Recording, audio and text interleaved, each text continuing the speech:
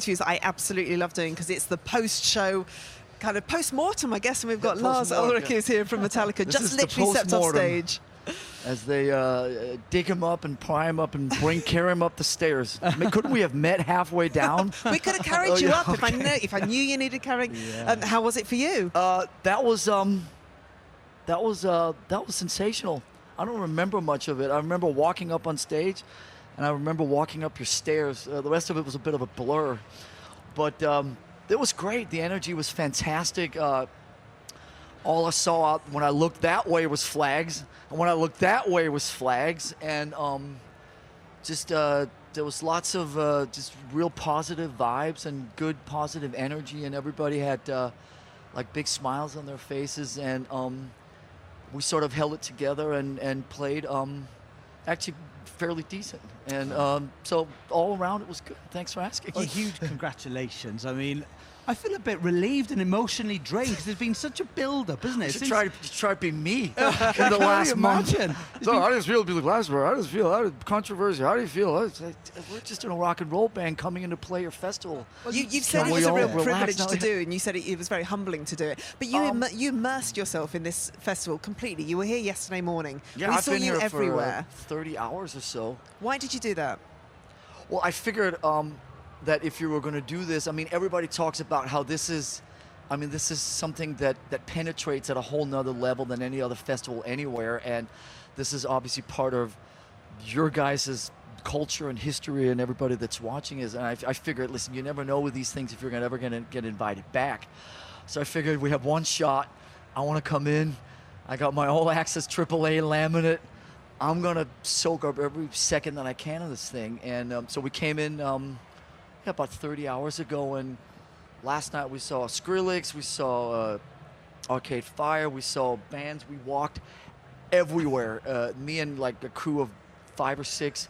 Actually, Nick, Emily's husband was our gracious host and was kind enough to take us everywhere, and we saw every little sort of area and every little village and every little tent, and it was just such an amazing experience. Wow. And so by the time we were done with that at 4, we all felt like we sort of knew what the vibe was here. Went back and slept for a couple hours, came right back down, and felt like that we were ready to take this on again, and did. Wow. Well, I think you proved all the critics totally wrong tonight. You absolutely smashed it. History's been made, the first metal band to headline Glastonbury, and you mentioned on stage that maybe you'll come back to Glastonbury in the future, Lars. We would love to. Listen, first of all, I'm coming back tomorrow. Right. So I'm here the whole weekend, so I'm looking forward to Dolly tomorrow, to the Black Keys, to the Horrors, to Kasabian, the whole. I'll be the last one. I'll be the one like sweeping up, and I'll be the one walking around with a garbage bag on Tuesday cleaning up. So Lars, you are a Glastonbury addict. You're completely addicted to the whole festival. I'm glad we've sold it to you. I met Michael yesterday. It's the whole thing's been amazing. Emily. How would you sum it up in the Metallica experience at Glastonbury? How would you sum it up in a sentence? Otherworldly. Just a word. Brilliant. There Thank you very much. That's a big word for this late at night. No, it's been absolutely. I think it's going to take a little while to settle in, and obviously, when you find yourself talking about this whole thing I've done like 9 Glastonbury interviews every day the last month, and I've run out of things to say about it, you know what I mean? And now we're finally here, and congratulations we played, and on it was so much fun. Yeah. Thanks for coming to see us straight after the set as well. Say again? Thanks for coming to see us straight off stage. Of course. Yeah, it's really good. Enjoy tomorrow. Actually, I'm still buzzed. We're going to go up and play one more. Yeah. So forgive me, there's one more encore waiting up there. Can I just say, the rabbit hole is in that direction. You should head for the rabbit hole and have a rabbit hole experience. That's where we ended up last night, and I'm sure that's where we'll end up tonight. Apparently there's something about a secret underground chamber or something. You go we'll there. See if we can, that can be the last bastion tonight. Hey everyone, Tom here, Alf Metallica, back with yet another episode of the show. As you're aware, we concluded our trawl through every single Metallica song last year now. I'm recording this episode on the 1st of May, 2020. I can't believe how quickly time has flown. And maybe nature's course correcting. Maybe we weren't supposed to stop the song reviews, and that's why all this crazy shit is going on. I don't know. I'm my ego out there, but we're back. We're doing another episode. We're doing another show review. We're looking at a show that I've wanted to talk about for a long time. This is Metallica's 2014 Saturday headline slot of the Glastonbury Festival. Arguably the festival. Yeah, I'm going to say the festival because people will talk about Woodstock and stuff like that. But there was only a few Woodstocks, whereas Glastonbury's been going for, I don't know, 50 odd years or something like that, and I've actually been a few times, and we're going to get into that. We're going to talk about Metallica. We're going to talk about the controversy that accompanied the announcement, that contextual ideas, and also the triumphant show. It's a fantastic show. It's kind of a, greatest hits kind of populist idea that they're exploring here, but it's Metallica, of course. They're one of the live machines out there, and they were stunning here. So just before we get to that, just before we get to the guest as well, please follow the show on all our different ventures. We're on Twitter at MetallicaPod. If you want to come on the show like today's guest, just email me, metallicapod@gmail.com. I'm always looking to do episodes, and I don't mind doing them solo here and there. You might listen to my top 10 instrumental albums that just dropped on the channel. It's a really fun thing to put together, but it's always more fun to have a co-pilot. And as I say, I've got lots of ideas always percolating on the back burner. So if you want to hop on, metallicapod@gmail.com. We've got iTunes there. Leave us a review on iTunes. Patreon, of course, as well. So episodes like this go onto the Patreon first. Patreon's basically a pay-per-view for Alpha Metallica where you get premium access to all the episodes, weeks, months before they drop on the main channel. Our YouTube channel's still in limbo at the time of us recording it. It's not online. I'm sending email after an email, but hopefully, fingers crossed, that'll be out soon. Check us out on Spotify, wherever the RSS feeds take you. And so today I am joined all the way from Michigan by Brandon. Brandon, how's it going? Good. Thank you very much for having me on. No, of course. And from what I gather, a fan since '96, right? Yes, sir. I was about 12 years old, 96, and it all went uphill from there, I should say.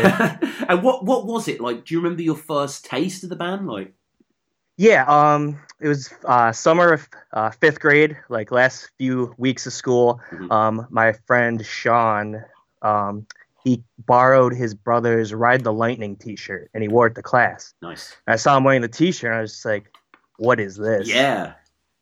I saw the chrome logo and the electric chair, the lightning on the back, the guy in the electric chair. That he told me it glue in the dark, and then that just blew my little mind.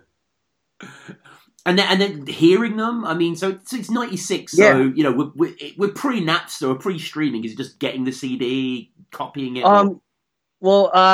Not too long before that, my parents had gotten cable TV. So nice. I was exposed to MTV and, the juggernaut, which was MTV back then. And right around that time is when Load started to come out. Oh, yeah. So my newly introduced Metallica fandom coincided with Load coming out. So I was like, oh, wow, I have this new band to like, this new album by this new band to like. And I remember hearing Until It Sleeps and seeing the video that summer, and I don't know what to think, but oh my god, yeah! If you're like 12 and seeing that video, like it's very disturbing. Yeah, he's rubbing. Jason's got mud all over himself. Oh yeah. The whole aesthetics of the video is just. But I not too long after that, I begged my parents to buy me Ride the Lightning, the album, because I saw the shirt, and that was my first album, Ride the Lightning. And going forward from there, then, I mean, I know you've seen the band quite a few times, so, it's fair to say that while the fanaticism might have wavered over the years, you're a pretty diehard fan, right? Yes, sir. I kind of, around that time, there's no internet, to, research. So, a lot of the research I had to do was, Metal Edge magazine or Hit Parader magazine, which, had these articles. And so I kind of fell into even though I was a brand new Metallica fan, I kind of fell into the stereotype of, they I've already had viewed them as selling out, even though they, I just got into them. I was like, they have this old past that everyone raves about. So I was like, that's what I need to get into. So I took a deep dive into the first 4 albums, and that's really where my fan core of course started. Yeah, that's where it just, I mean, if you listen to those and it's your type of bag, how can you not be a fan for the rest of your life? Yeah, Ride the Lightning, and then from there on I got Kill 'Em All and Puppets and Justice. You couldn't pry me away from those.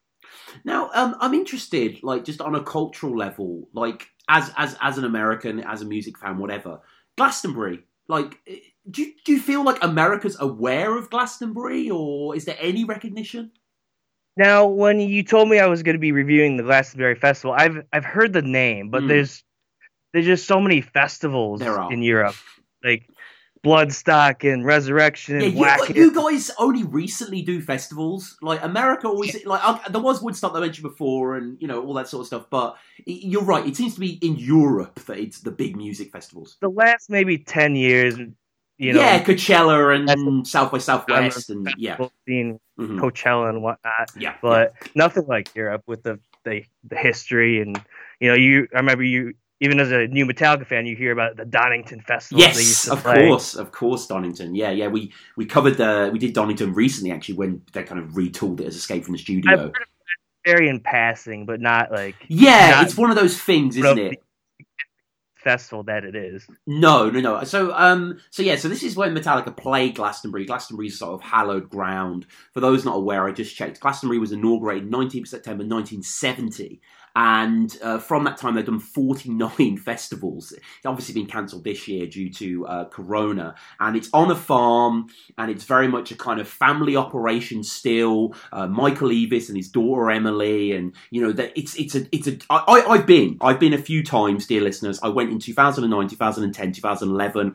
Actually got in a lot of trouble in 2009 because was I 16? I think I was just 17. And they knew at school, because we all bunked off school to go, and they knew because our group of friends, all 8 of us weren't in for 4 days over the Glastonbury weekend. So, well, clearly they're not ill. They went there, but that was it was an amazing trio of headliners as well. Blur on the Sunday, Neil Young on the Friday, and Bruce Springsteen on the Saturday, and tons of other bands as well. And it is one of these things. It's kind of the touchstone, really. Like I said before, Woodstock maybe set the template. I know there's a lot of things before Woodstock as well, but Glasgow, it is kind of like, it's just this holy temple that people collect around. So the idea of Metallica playing this was met with, a lot of furore. A lot of people didn't want this to happen. And I remember when I was a bit younger in 2008, so I would have been, like, was it 2000? Yeah, it was 2008. So just before I went to the first class, I was like 15, 16, Jay-Z headlined. And that was really controversial because people were all in their britches, like, oh, you can't have hip-hop at a rock festival or whatever. And obviously Metallica are going to be the first metal headliner. I mean, it's hilarious, isn't it, that, like, people don't recognise Metallica for just being one of the biggest bands in the world, like, because they're thrashy, because they're metal. Oh, you can't bear the thought of them playing Glasgow. I mean, yeah, they have a diamond-selling album. I mean, not many. They're one of the biggest bands in the history of music. Like, But I'm glad you brought up Woodstock, because looking into it as I was looking into Glastonbury myself, a kind of American comparison would be as if Woodstock had kept going all these years. But Metallica did play Woodstock though when it came back, so it's.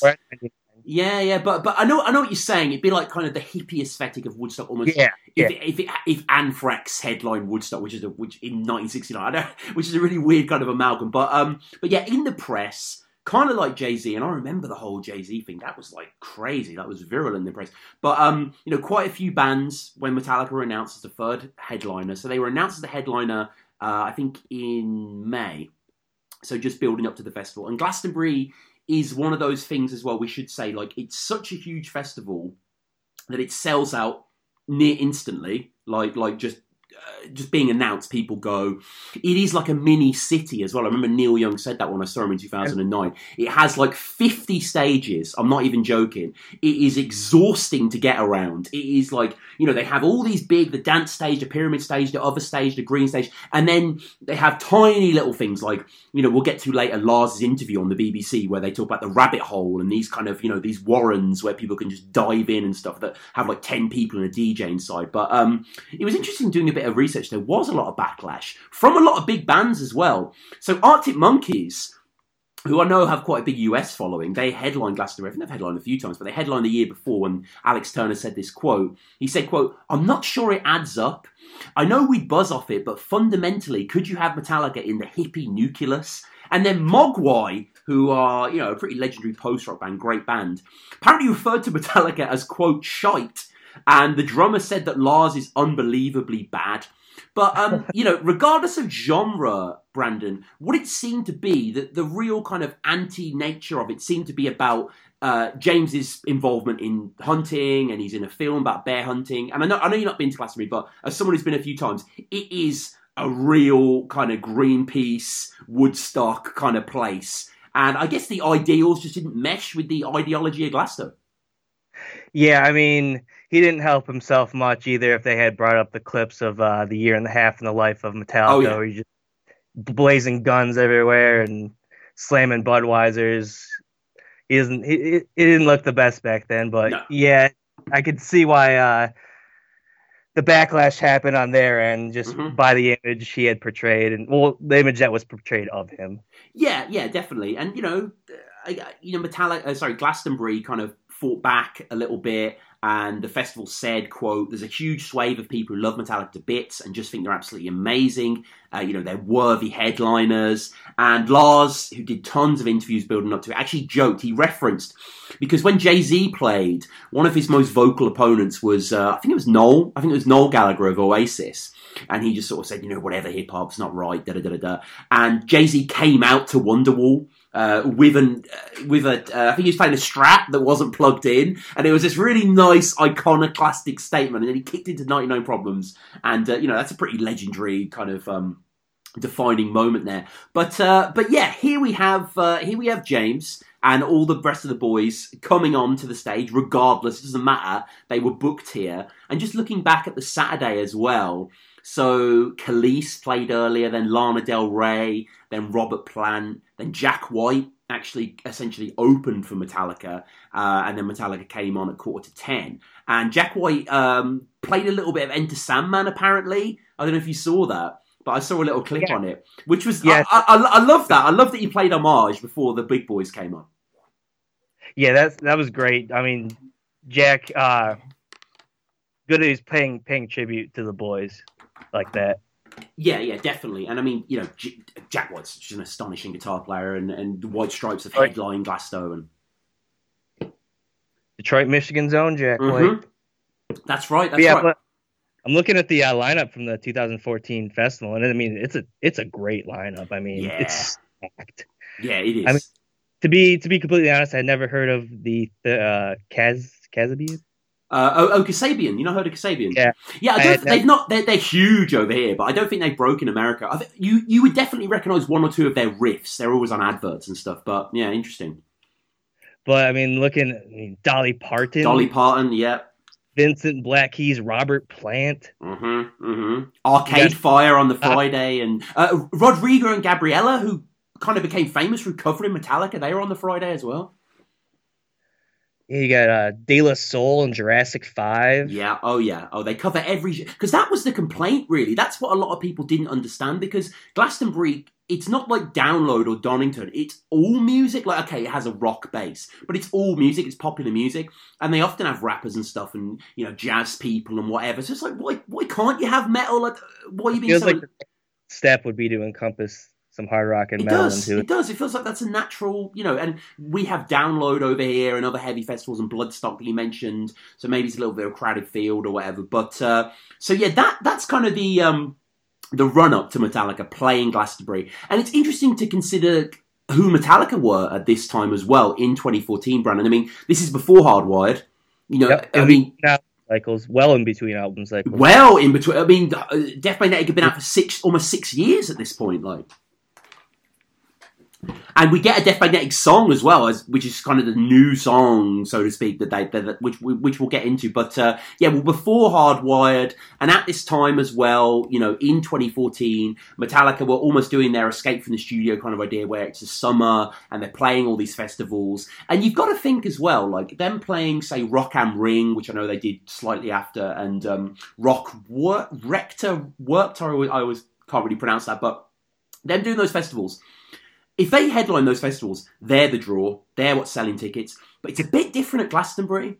Glastonbury will sell out regardless. So they've got to kind of prove themselves to a certain extent. And before we get to the songs, the set list is interesting, isn't it? Because it pretty much is all of their biggest songs. A very abbreviated Metallica set list. Short and sweet. I mean, nothing... Aside by, couple songs. I mean, bam, hit after hit after hit. Yeah. Yeah, they I guess they knew it. They know you can't go insular. You can't just play the second half of Reload and hope people are going to cotton on. You're in front of seasoned music fans who will recognise your hits, and they do brighten up when they hear Sandman or whatever. But yeah, let's get into the set then. So the set itself kicks off, and I love this. Kicks off with a short film. So it shows that Metallica were really paying attention. This wasn't another gig to them. I'm sure they didn't do a short film when they did Rock am Ring, or if they played some big Polish festival, you know what I mean? But they understand that this is a mythic place. And they open with a film called Glastallica, which is directed by Julian Temple, who is a legendary British filmmaker. He's did a film called Pandemonium about William Wordsworth and Samuel Taylor Coleridge that I love. Probably most famously did a documentary about Glasto. Like, he's Glastonbury's documentarian. There's a 2006 film called Glastonbury, which is about the history of Glastonbury. He did The Great Rock and Roll Swindle as well. He filmed a lot of early Sex Pistols gigs. So I love that they were getting this guy. It wasn't just another filmmaker. It was like someone who was really, dyed-in-the-wool Glasto. And, what can we say about this? So it opens with The Good, the Bad, and the Ugly. They, they put it in tribute to Eli Wallach, I believe I'm saying that, or Wallach or whatever, who was Tuco, who had just died recently after them coming on stage. And it cuts then to a fox hunt, and then playing. Talk us through the film. What did you think of this short film? Yeah, I loaded up. I saw it had a 7-minute, 34-second running time. I was like, okay, well, let's load it up. And It started off, I thought it was just, going to be the normal Good, Bad, Ugly, Ecstasy of Gold intro. And then, it cuts to a traditional, I don't know if that was a movie or the clips were from, but like a traditional fox hunt. It is, yeah. And, it's playing, what song is that? The Sweet. Fox on the Run by The Sweet. That's right. And what does the fox say kind of gets mixed in a little bit, but yeah, it's the Sweet song, yeah. Online said that, and I had to go back and listen to it because I had completely erased that song from my memory until... It was such a viral smash 6 years ago. Yeah. But yeah, and then, but around the 5-minute mark, I was starting to wonder where this is going, what's going on here. Mm-hmm. And then, all hell breaks loose with the snipers. That's right. Yeah. The posh boys, the Tories, they're on their, the back of their horses. They're going off to, personally, I think fox hunting's abhorrent and just antiquated practice, but whatever. And they were playing on that because they know if there's one thing Glasto hate more than bear hunting, it's posh twats hunting foxes. So they kind of played into that kind of bias there. And so basically, for those who haven't seen it, I'm sure many people have. It's very well shot. It's very beautiful in a certain way. Very, very kind of satisfying to watch. The Toffs pass. And there's people dressed as bears with snipers who just shoot them all, basically. And then the bears come out and pull their heads off. And, of course, it's the guys. Rob is thrashing his luscious locks.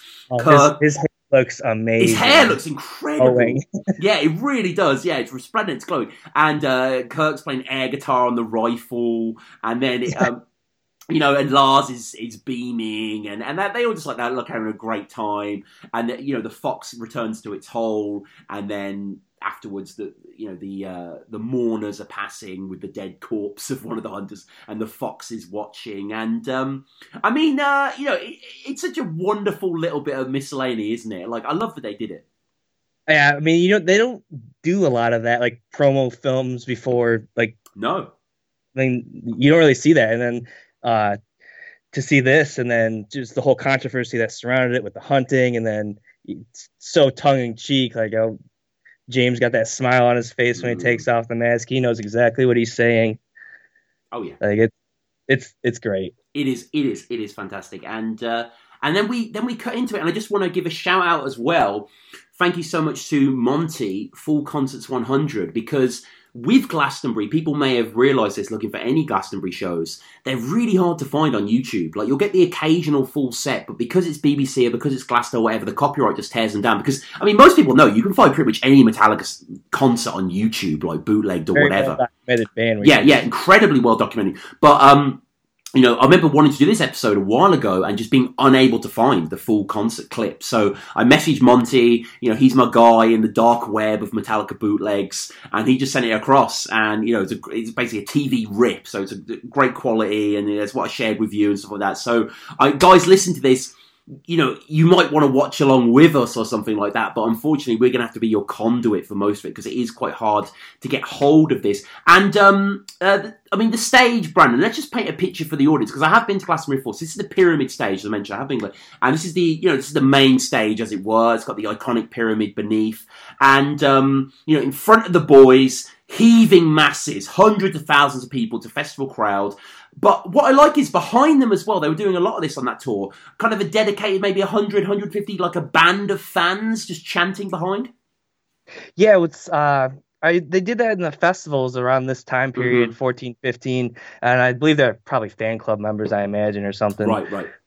Black ticket holders or something. Yeah. They are lucky, whoever they are. They are just, they are behind, and it's funny. Sometimes I was just rewatching the Whiskey in the Jar performance, and it cuts to some guy who does not know the words, but he's just kind of chanting anyway and kind of garbling it. But yeah, you know, you guys know how it works. I'm sure you've seen it. It's kind of like the steak pit upgraded. Like, you know, you're no longer kind of your eye levels with Lars's foot. Like, you're behind the boys, and it must have been particularly thrilling for them, because they saw a rare sight. You know, very few people get to see what the pyramid stage on a Saturday looks like. A Saturday is normally the big band, like when I saw it with, you know, Bruce Springsteen was there, and I think Coldplay, or I don't really like, but obviously they're giant on the next year. So, yeah, we get into it, and we kick into Creep, which I guess makes sense as an opener, right? Creeping Death, great opener, and it's they don't really ever open with it. Usually they're on an album cycle or something, and Creeping Death as an opener is just a good treat. Yeah. I mean, we got the splattering of blood on the backdrop screens. James's voice sounds terrific. And I think, you know, it's worth saying, performance-wise, everyone's firing on all cylinders. Kirk doesn't miss a note. James's voice is wonderful. Like, the energy right off the bat is like on a 10. Let's see. We got James playing his white signature Snakebite. Kirk with the white zombie guitar. Lars on his amber sparkle Tama kit.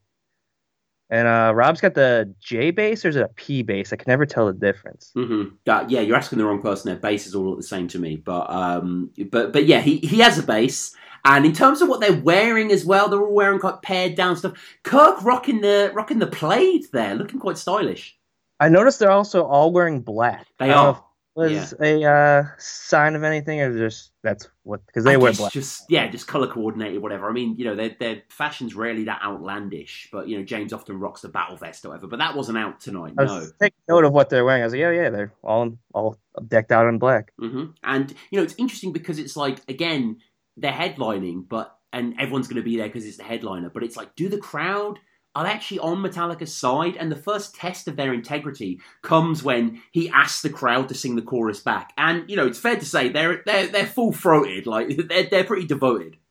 Yeah, it's crowd sounds great when they're singing. And even when they go into the die. Oh, yeah, he doesn't have to usher them in. They're doing it straight away, which I loved, yeah. They know what to do. And then Lars also has the bald ponytail look going on. Yes. The late era. Yeah. And just, you know, Kirk nails a solo. I've said before on the show many times, I think the Creeping Death solo is one of the Metallica solos, and he just fucking murders it. I love towards the end as well when they're doing the harmony there. Like, James pulls like a goofy, like, dad face. Like, he pulls this quite absurd, like, kind of grimace that I thought was quite funny and played into his humour. And, I mean, I don't know about you, Brandon, but I one of, like, Creeping Death is just bit after bit after bit, riff after melody after chorus after the solo. I love the end of the song when it, like, carves open, you know, there's a lot of space for Kirk just to freak out. Like, there's so much power. Like, you never see metal, as we said, on the Glastonbury stage. And for them just to fucking come in with Creep, you know what I mean? To come in with a 1984 banger, I love it. Yeah, right off Ride the Lightning, you know, oh man, just high energy track. And then, you know, once I heard the crowd just going die, I was like, this is gonna be a good show. This is gonna be a really good show. Yeah, crazy show. And a lot of good Jameses too. Yeah, no, totally. And James is really happy, right? He seems really pleased to be there. Yeah, we get a hail to fire, all right. Yeah, and the 1-2 punch, going into Bells, going into another song that everyone's going to know, and I love you sometimes forget when you listen to Bells, it's basically an instrumental. Like, I know there's verses and choruses, obviously there's a lot of lyrics in the song as well, but the first 2.5 minutes, nothing is sung. It's just riff after riff after riff, and it's like, it is asking a lot of the average hoi polloi Glastonbury crowd to deal with that, but fucking hell, they lap it up. Yeah, there's no real solo in Bells either, except for maybe like the bass in kind of, and like they got the rain going. It just starts to rain when the song starts to play, and they got smoke going through the crowd, and someone's got a flare in the crowd, and the atmosphere just looks phenomenal. Like, electric. I wanted to be there so bad just watching it. Yeah, and it's one of those ones where it's like such a swarming crowd that there's just waves and waves of people. But having been in the crowd before, it doesn't look like a typical Metallica. Like, if you think of, say, like, Moscow, like Tushino Airfield 91 or something like that, where there's mosh pits everywhere. There isn't really that. Like, and it's twofold. It's one, it's not really that demographic. And also, it's been a long day, and this is a lot, this is the second day, but most people have been there since Wednesday. So this is like the 4th day. So people are quite tired. They're not kind of getting into that sort of thing. So it creates a slightly different atmosphere, but it's nevertheless very fervent, very rabid, and they are in their element. And, I mean, what can you say about Bells? Like, it might be a perfect song in my eyes. Yeah, it's short, it's sweet. It's also, I noticed on this version of Bell, on this concert in general, the tone, like the rhythm guitar, I think they're still using amps at this time and not the Fractals or the Kempers. Right. And I noticed that immediately on For Whom the Bell Tolls with that dun dun dun dun dun dun. I was like, oh man, that's an amp right there. Oh yeah. They probably couldn't do what they normally do, like on these stages. They have to adapt, because I mean, it's worth saying as well, like, that might be why they have the people behind them as opposed to the Snake Pit, because this is just, hundreds of bands are going to play on this stage or this festival or something. You can't tailor it as much to your own specifications. So, they work kowtowing to that to a certain extent. And, it's quick in a sense, really. You go from Creep, you go from Bells. There's barely 5 seconds of feedback from Bells until the tapes played, near straight away. Extended Kirk outro on Bells that he's been known to do with that solo at the end that he usually does. There's none of that. It goes just right into Wherever I May Roam. That's right. And, I mean, I love the push and pull. I love the tidal nature, as I say, of this song. And, I mean, they're just so comfortable in this track, which is quite a deceptively tricky track in the verses, in the riffs, in the way they move about on it. But this is a supreme version. Like, I think they're 3 for 3 at this point. Well, to be honest, the whole set, they're like 17 for 17 or whatever it is. But they're just, like, even if maybe you weren't on board with the whole Metallica thing, they're too heavy, whatever, no one could deny that they are really putting on a clinic at this point. Yeah, I mean, once you hear the main riff of Wherever I May Roam, I mean, if you're not sold by that, I mean, just go back to your tent. Yeah. There's plenty more stages at Glastonbury. Like, there's literally hundreds. So yeah, just go anywhere else. And I mean, the more I listen to the Rome, which it has. I want to say it's grown on me, but it's not like I've always thought the song's brilliant. Don't get me wrong, but it's just Kirk's solos. There's just a certain mercurial, kind of elusive nature about them that I love. His legato is absolutely fiery. It sounds terrific on this. And, I mean, the Rome is just fantastic. And after this, we get our first point of actual contact with Glasto, with the crowd, through James. And he, he says, he talks about how he's so grateful to be there, how they're repping the heavier side of music. And he points out the paradox that we touched on earlier, that, in Glastonbury, it's all represented, apart from metal. Like it seems like we'll have anything. We'll have hip-hop, we'll have freestyle jazz, we'll have bebop, we'll have pop, we'll have whatever. But, we won't have this. And he also talks about all the, the British heavy metal bands as well that want to be here. And I like that. I like that mention. Yeah, it's his first address to the crowd, and he doesn't really have a lot of banter at all in this show. No. He kind of just, wants to play the songs. But yeah, he dedicates Sad But True to all the British bands who dreamed of headlining and haven't, and it was really nice. It was, and I guess it's a bit different, isn't it? Because when you're just there to see James, when it's their show, like he's got them in the palm of his hand, and it's not that he has to win them over or whatever, but yeah, it is a bit of a different show. It's kind of, here's our hits, we're trying to win you over. Well, they're kind of not trying to win them over, but you know what I mean? They're trying to kind of sell brand Metallica to people who might not be convinced. And, they do it with Sad. So here we have, they kick into Sad But True. The fourth song. I mean, what you were saying before, the amps totally hits me because, there is such a monster crunch to this. Yeah, especially the down-tuned. I don't know what they're tuned to. Oh, my God. It's just, and what I find impressive as well, James is still able vocally to veer off in certain directions, and sort of go in certain notes. Like, he's still got that range, Yeah, I always love hearing live versions of songs I'm so familiar with, which is pretty much every Metallica song. But with the live versions, you just get, like, things you don't get, like little harmonies, little vocal things, whether it work or whether it doesn't work. I mean, either way, it's cool to hear them just experimenting with songs they've had for so long.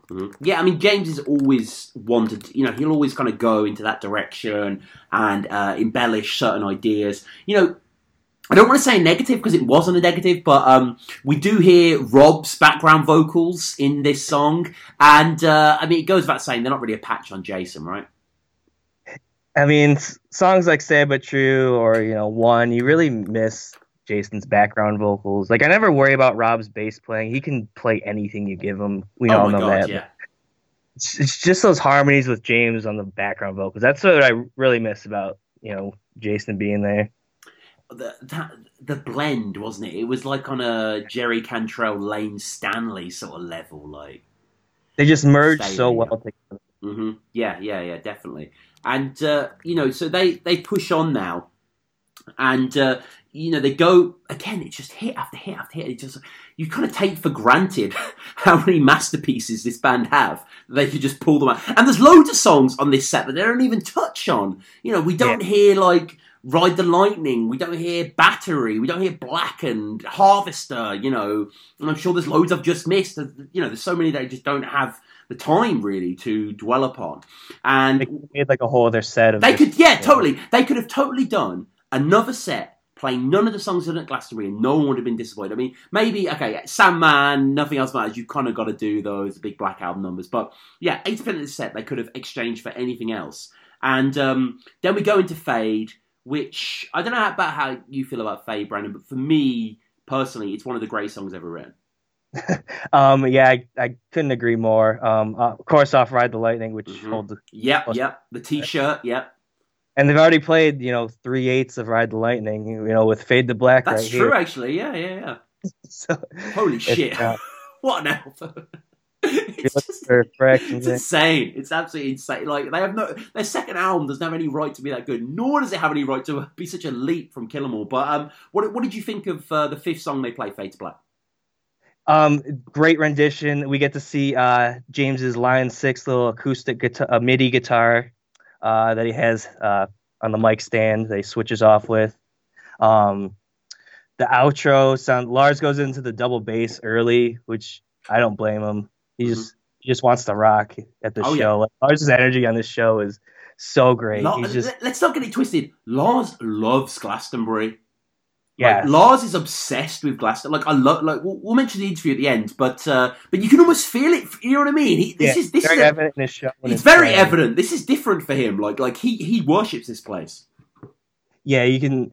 Like, I kind of got the feeling I was like, I bet he's gonna go in early to that double. Yep, right early into the double bass part, right before Kirk starts the solo. Kirk nails the outro solo. Oh, it's just. It was one of the first songs I learned to play on guitar too. Was Fade to Black. So Yeah. The whole song. The lead as well. Did you learn the lead? I learned the intro lead. The outro lead, I can maybe improvise my way through, but I didn't learn it note for note. That's no. Yeah, I was the same, and that intro lead as well. That little like that's when boys become men. That's when you know you can sort of play guitar if you can do that. And this is such a solemn, wonderful version, and Kirk does nail the solo, and it has such grace as well, and it's such a triumphant like. Again, you know, like Bells, like so many Metallica songs, there are so many parts to it that I just adore. And when it gets into the end part as well, the Yesterday Seems It Never Existed, like that final solo from Kirk, it's just, it's orgasmic, isn't it? It truly is. Like I said, everything on Lightning, Kirk is just on fire. Like, it's one of those albums where you're just like, who is that? Like, if you never heard Metallica, what is that? Who is that? Mm-hmm. Who taught him? Like, what's going on? Yeah. But yeah, he nails the outro solo, and yeah, I so far with the set, I couldn't be more happy. Yeah.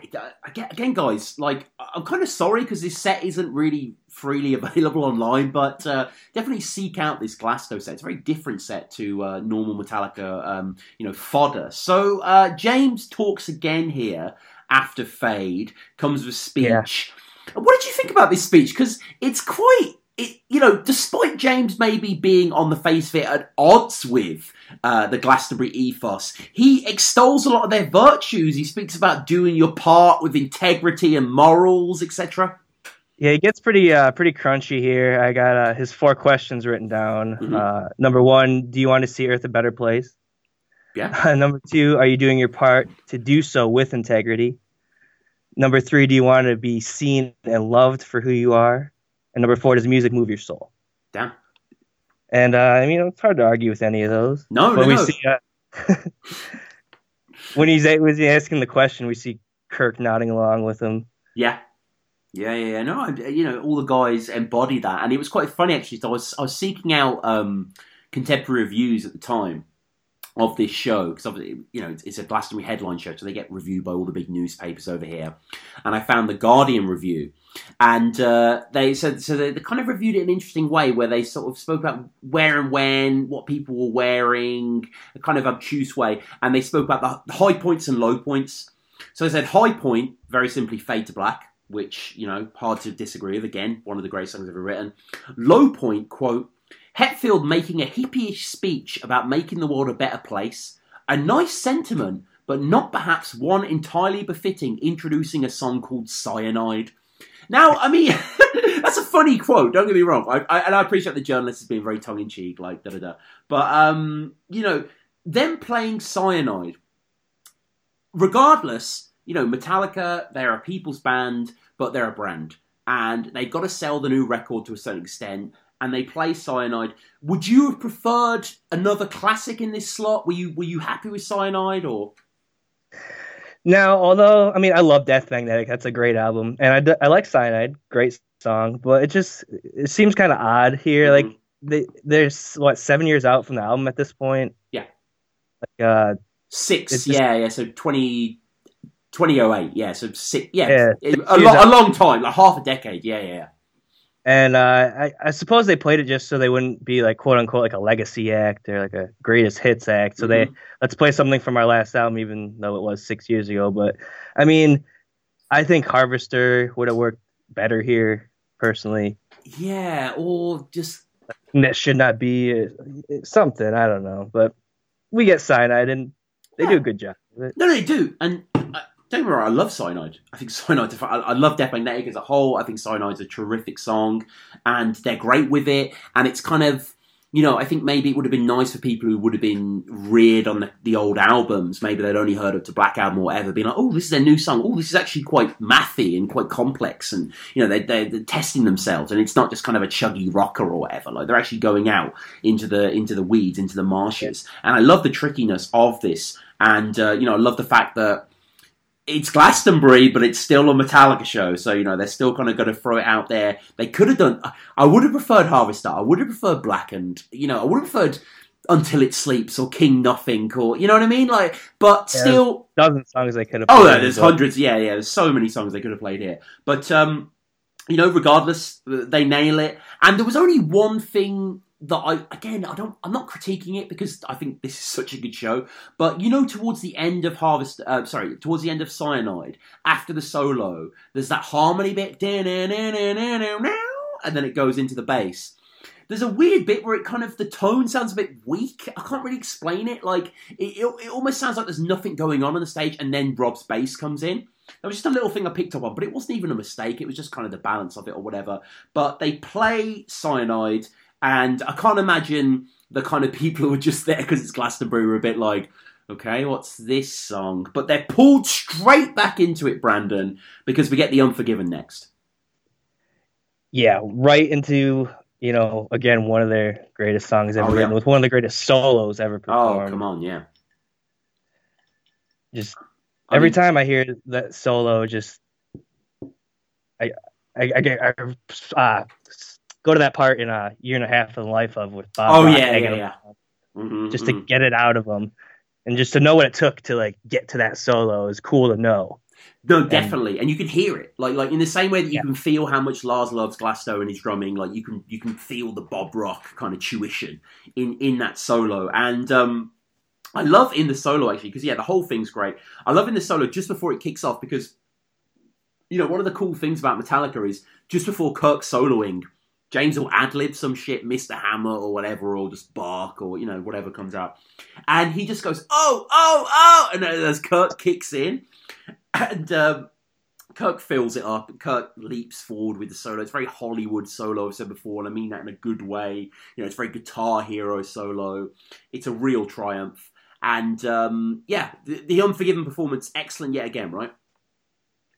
Yeah, I gave it, I did rate every song overall, and this got a 9 out of 10 for me. Definitely 9 out of 10. 9.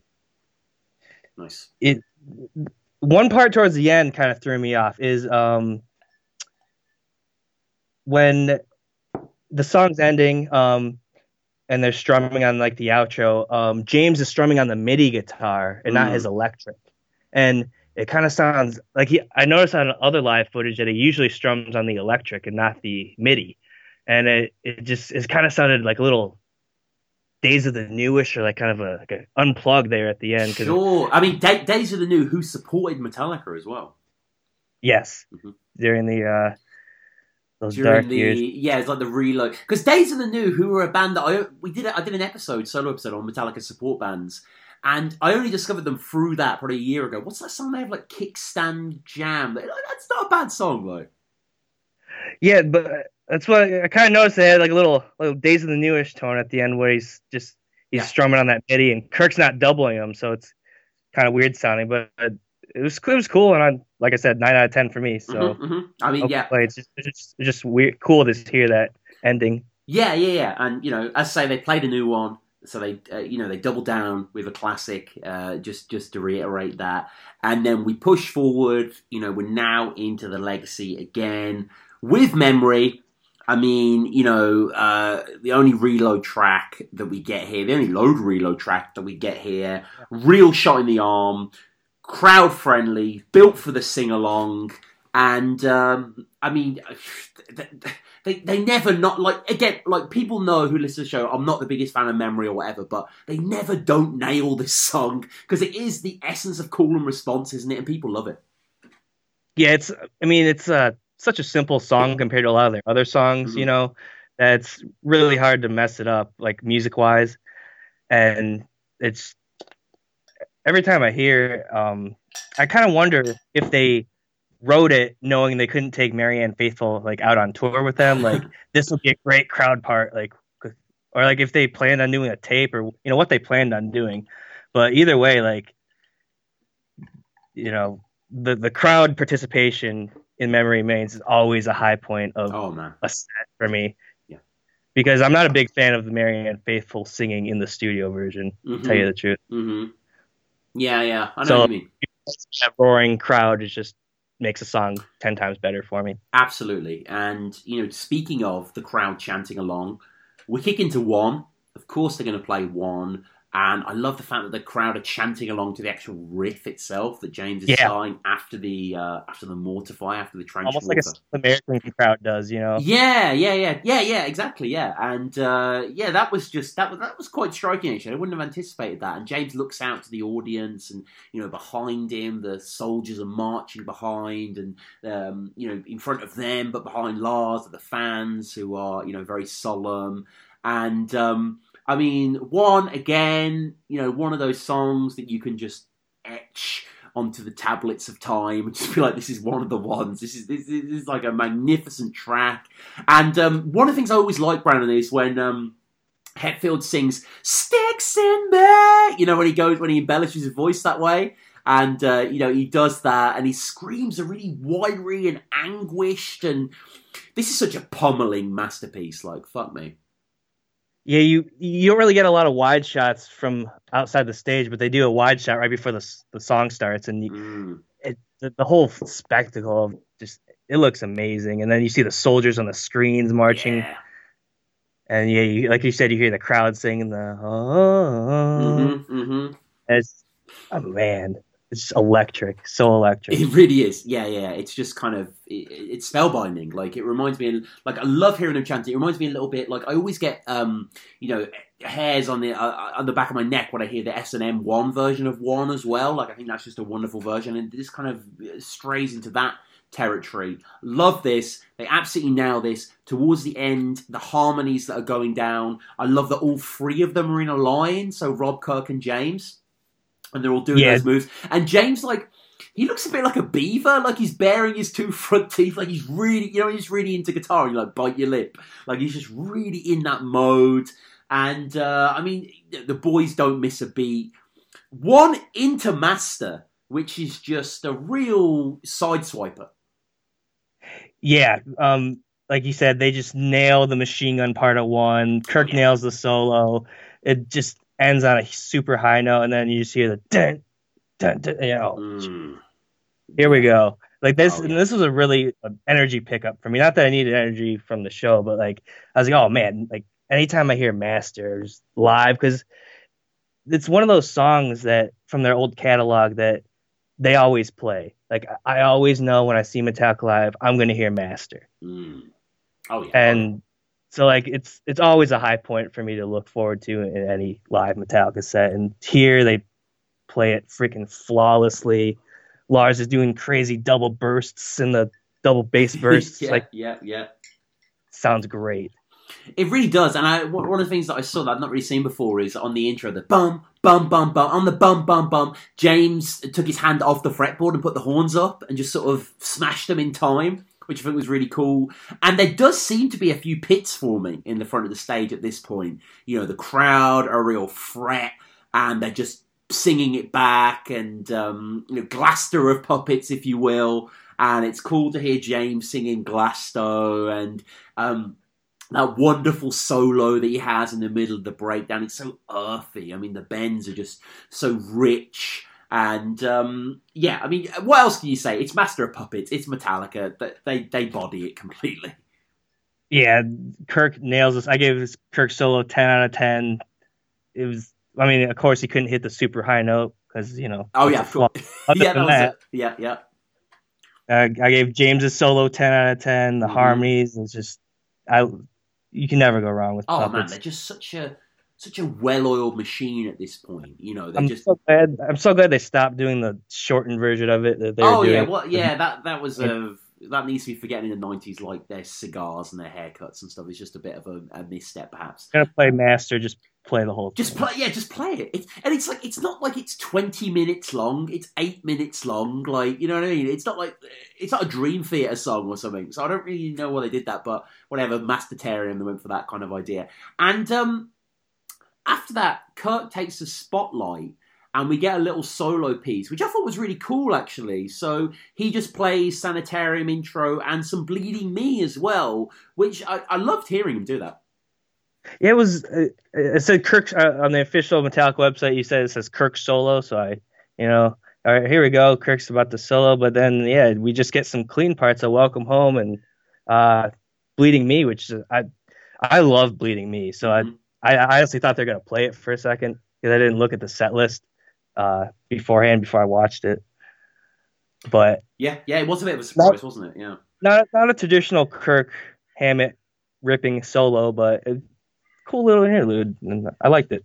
No, it was nice. Yeah, it was a bit of a palate cleanser, so to speak, and it was just kind of him out there with the spotlight, him and, I don't know what the size of the crowd be, 100,000, 200,000, something like that, and, everyone into it. And even if you've not heard these songs before, I think particularly the Bleeding Me solo has such a groove to it, has such an essence that you can just get on board of it. Sonically, it's quite intriguing.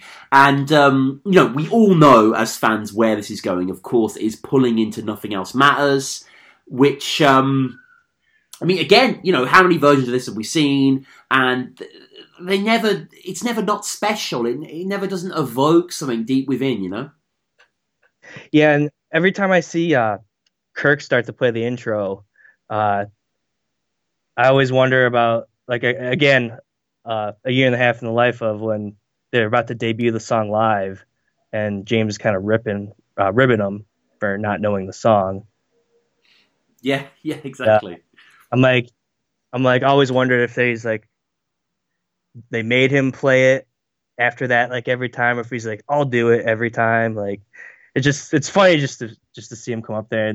You would think James would always start the song, but we get Kirk doing it always, and I like it. We do, and we get James's solo as well, which one of the best Metallica solos. And people know, again, listen to this show, one of my favorite things in music is when a guitar solo ends a song and sort of takes the reins of a track.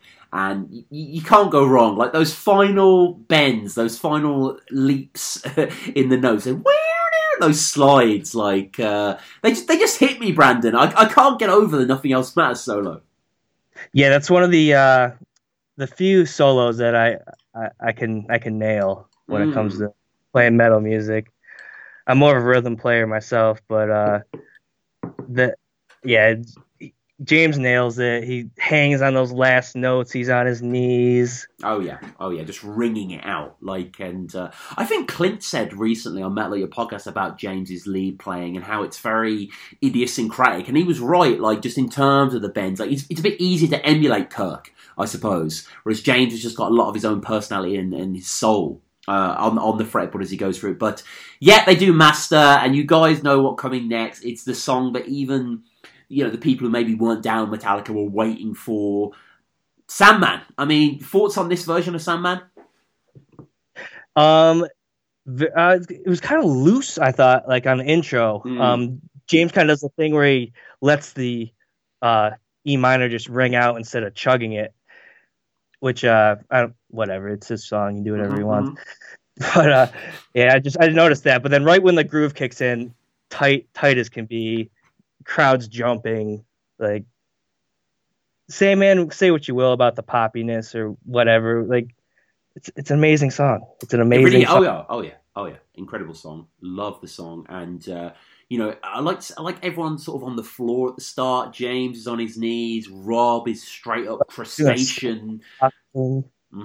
Yeah, crab walk. Yeah, so much crab walk. And everyone, James invoking everyone to clap, right towards the end as well. And I'm pretty sure, I don't know if you noticed this, I'm pretty sure you see a guy smoking a joint, like, at the front of the crowd. There's like a guy just taking a long hit of something as the song ends, which I'm pretty happy that they captured. But, this Sandman version is insane, and that closes the main set. So we have a little bit of a break here. It's Glastonbury, so of course there's going to be a fucking encore. Coming back into Whiskey, which was an interesting choice, wasn't it? Because this is a song that maybe, again, people are going to recognise beyond... Metallica have got so many covers, but who doesn't know the Thin Lizzy version, and by virtue of the Metallica version, Yeah, traditionally also, Nothing Else Matters and Enter Sandman usually end the set. So it's cool to hear them, go into an encore. Mm-hmm. And yeah, Whiskey in the Jar... from Garage Inc., of course, made popular by Thin Lizzy. I can see geographically why they're playing it, and it sounds great. It does, and I think Lizzy, because I'm a bit of a Lizzie fanatic, but I'm pretty sure I'd read that they have played Glastonbury as well. But they're just a beloved band over here in Ireland and stuff like that. In Europe, Britain entirely. So it was nice that they did that, and it's a great version. And James calls the crowd beautiful, and then we get kind of our final James monologue where he talks about family, right, just before Seek and Destroy. Yep. Great version of Whiskey in the Jar, like you said. And then during the live version of it, they also do during the verses, he does a palm muted chug, which he doesn't do on the recorded version, which I really like hearing. It makes his song just a tiny bit heavier when he's singing. Yeah. And he starts talking about family, and then he calls the song off. What does he say? He refers to Kill 'Em All as their first album. Doesn't even call it out by name. No. I guess I just to make people, to clarify it to a certain extent. If you just say Kill 'Em All, maybe people they're aware that they're on BBC cameras or whatever, so it's a bit different for that. But we get Seek and Destroy. We get a long version of Seek and Destroy. It's not quite on the Binge and Purge level, but almost. We get the balloons. They're pulling out the budget here. If you're alive out there, let's do it. James is chanting. And of course he says, scanning the scene in Glastonbury tonight. And at certain points, James seems to almost be laughing as he's trying to sing. Like he's kind of overwhelmed with the energy and the craziness and the love, Yeah, they're loving this. And then we got, of course, the Metallica Beach Balls, which they did on the Death Magnetic tour. I remember those coming out at the arena when I was there. And on the stage, we get like a life-size beach ball that they start playing around with on stage, banting around. Yeah, that's cool. And again, it's a stellar version. It's kind of jammy and loose at certain points as well towards the end. Like they're just having fun with it. Hill thing where he's sitting around doing a 360. Yeah, yeah, he's doing that. Don't have any doubts that he's not, because he's doing it. And what I loved as well was towards the end, maybe they've done this before, but I don't think I've ever encountered it. It ends with a Frayed Ends of Sanity, like jam at the end. The Frayed Ends tease. Yeah, they did that at the stadium show in 2017 in Detroit. I saw them. Nice. I knew they weren't going to play it, but I love play with however many bars you want. I'll take. Oh yeah, any bar. Yeah, exactly. I'll have one bar of Frayed, like, if you're willing to do it. And they throw that in there just for the trues, just as a sort of little wink and a nod to when they'll be back to play their own stadiums and have their own crowds of hundreds of thousands. And I love that they do that. And then at the end, as the show's wrapping up, they talk to the crowd.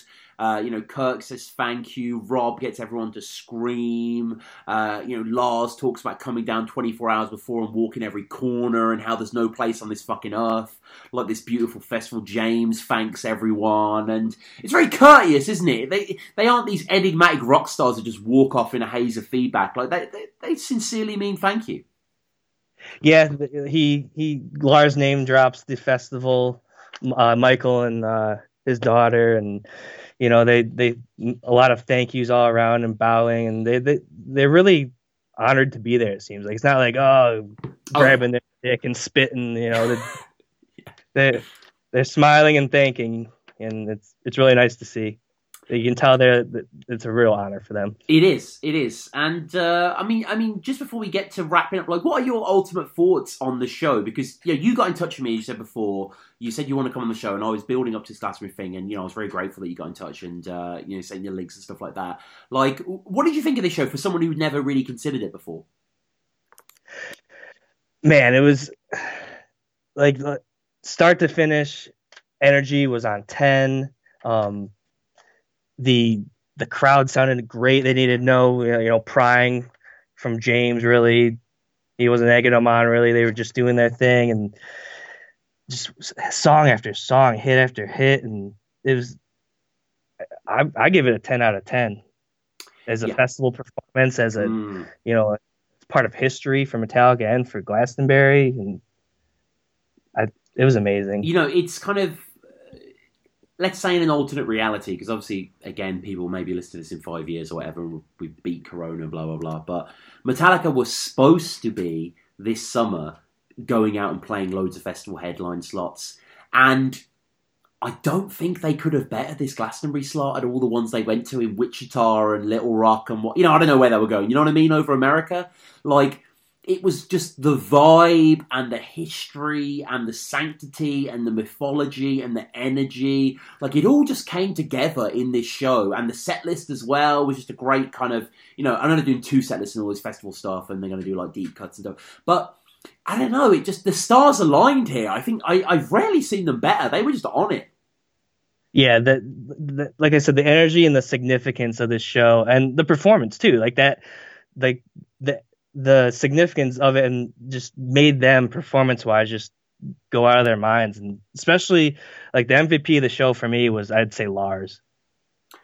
Yeah, he was just he the spirit of Glasto was running through his veins, I think. Like the whole show, like he was. You could not keep him down on those drums. You just pounding away, doing double bass fills everywhere. Even on what was it? I think it was Unforgiven. He was a little peppery on those fills. It was great. Like I say, Lars was the MVP of the show. For sure, for me. No, absolutely. And, as we always do, guys, at Metallica Pod, we like to hear your feedback. So I put a little tweet out a few hours ago just saying we're recording this episode. Any thoughts on the show? John Foster says, I was there, and it was a victory for metal. The crowd got bigger as the set went on. I will never forget some skeezy dance lads later saying, did you see Metallica? Fucking incredible, man. Jason says, right from the start, the Julian Temple mocking intro video to Het's comments about everyone being together united in music to the set list to their pure power, triumph all around. They own the day. Mark saying, my mate was at the gig and he's been to every Glastonbury. He said it was the loudest thing he's ever heard. He said the ground was actually shaking. And finally, Ralph says, I wasn't there, but I remember the controversy before they played there because they weren't your typical Glastonbury act. And Hetfield enjoys hunting and, narrating a doc about bear hunting.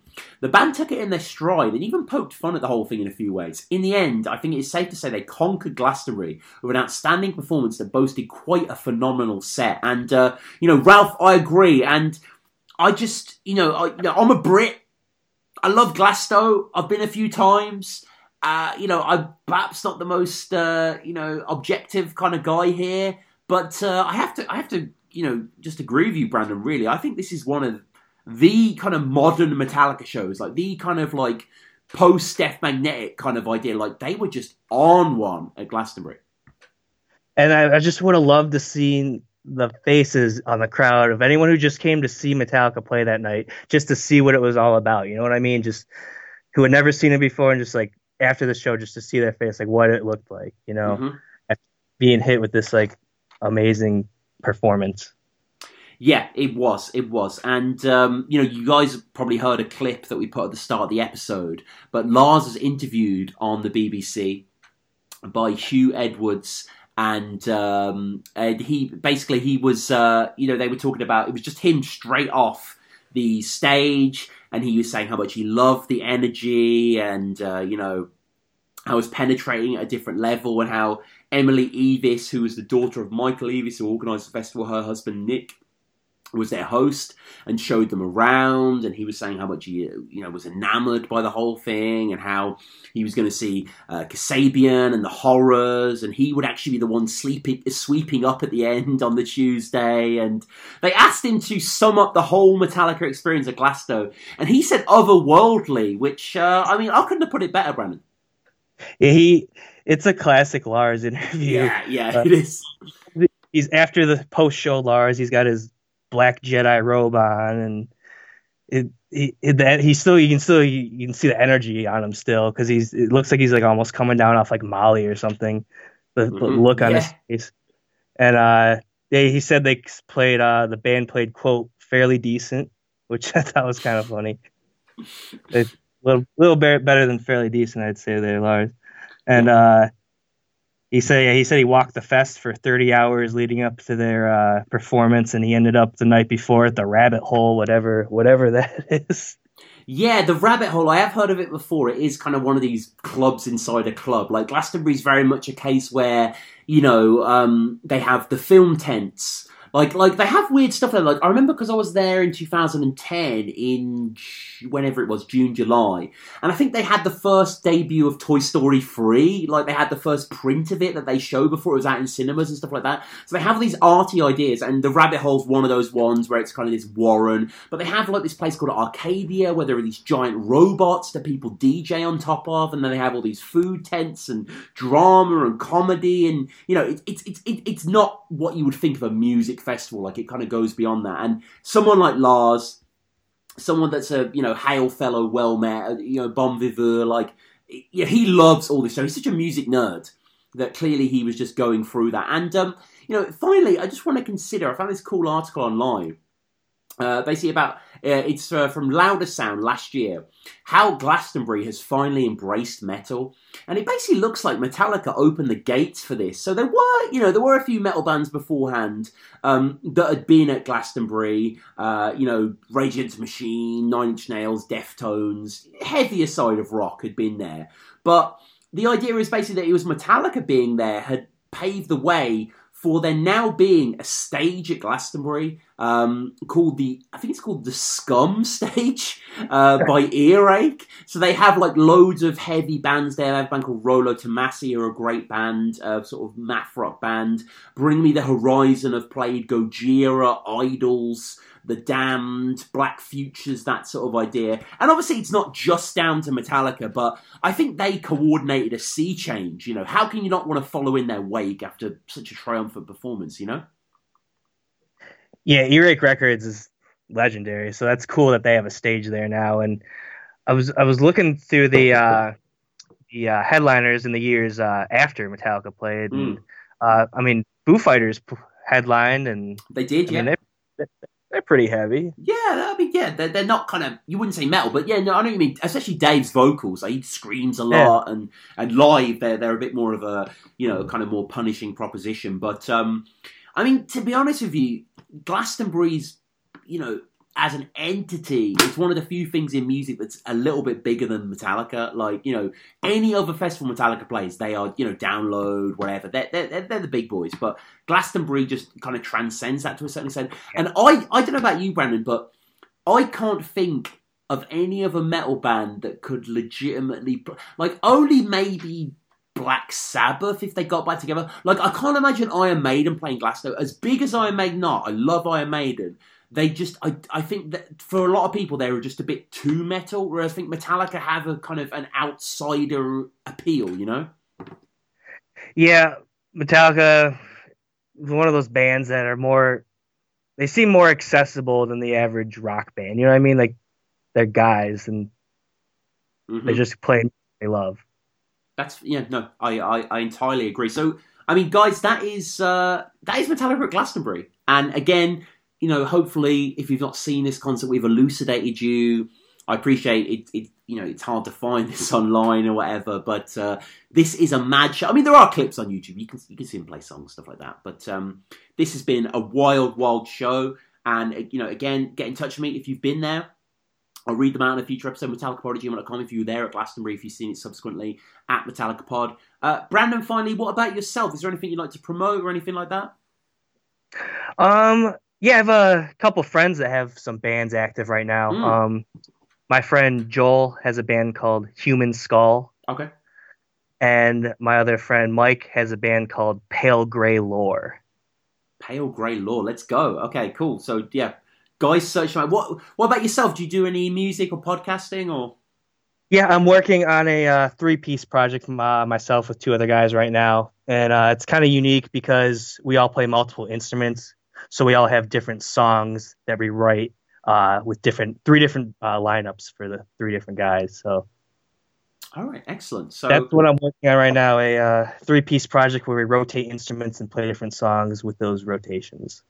Okay, dope. That's very cool. So yeah, this has been great. And again, guys, if you've got any thoughts on the Glastonbury show, or if you want to come on the show, get in touch with MetallicaPod@gmail.com, @MetallicaPod. We've got lots of cool stuff coming up. What are we doing at the moment? I'm going to be doing an episode solo where I'm going through all of the times Metallica's music had been played in TV shows and movies. And there's quite a few cool backstories to explore in that. Obviously, Beavis and Butthead, been on The Simpsons, The Sopranos a few times as well. So I'm just going to kind of wax lyrical on those ideas because I find that sort of stuff intriguing. As always, if you enjoy the show, please subscribe to us on iTunes, tell a friend about the show, head over to Patreon, subscribe there, get access to the episodes before they drop, listen to them before anyone else, directly download it to your phone. MetallicaPod@gmail.com is the final thing I want to say. If you want to come on the show, email me over there as well. But Brandon, thank you again. This has been great. Awesome. Thank you very much for having me, Tom.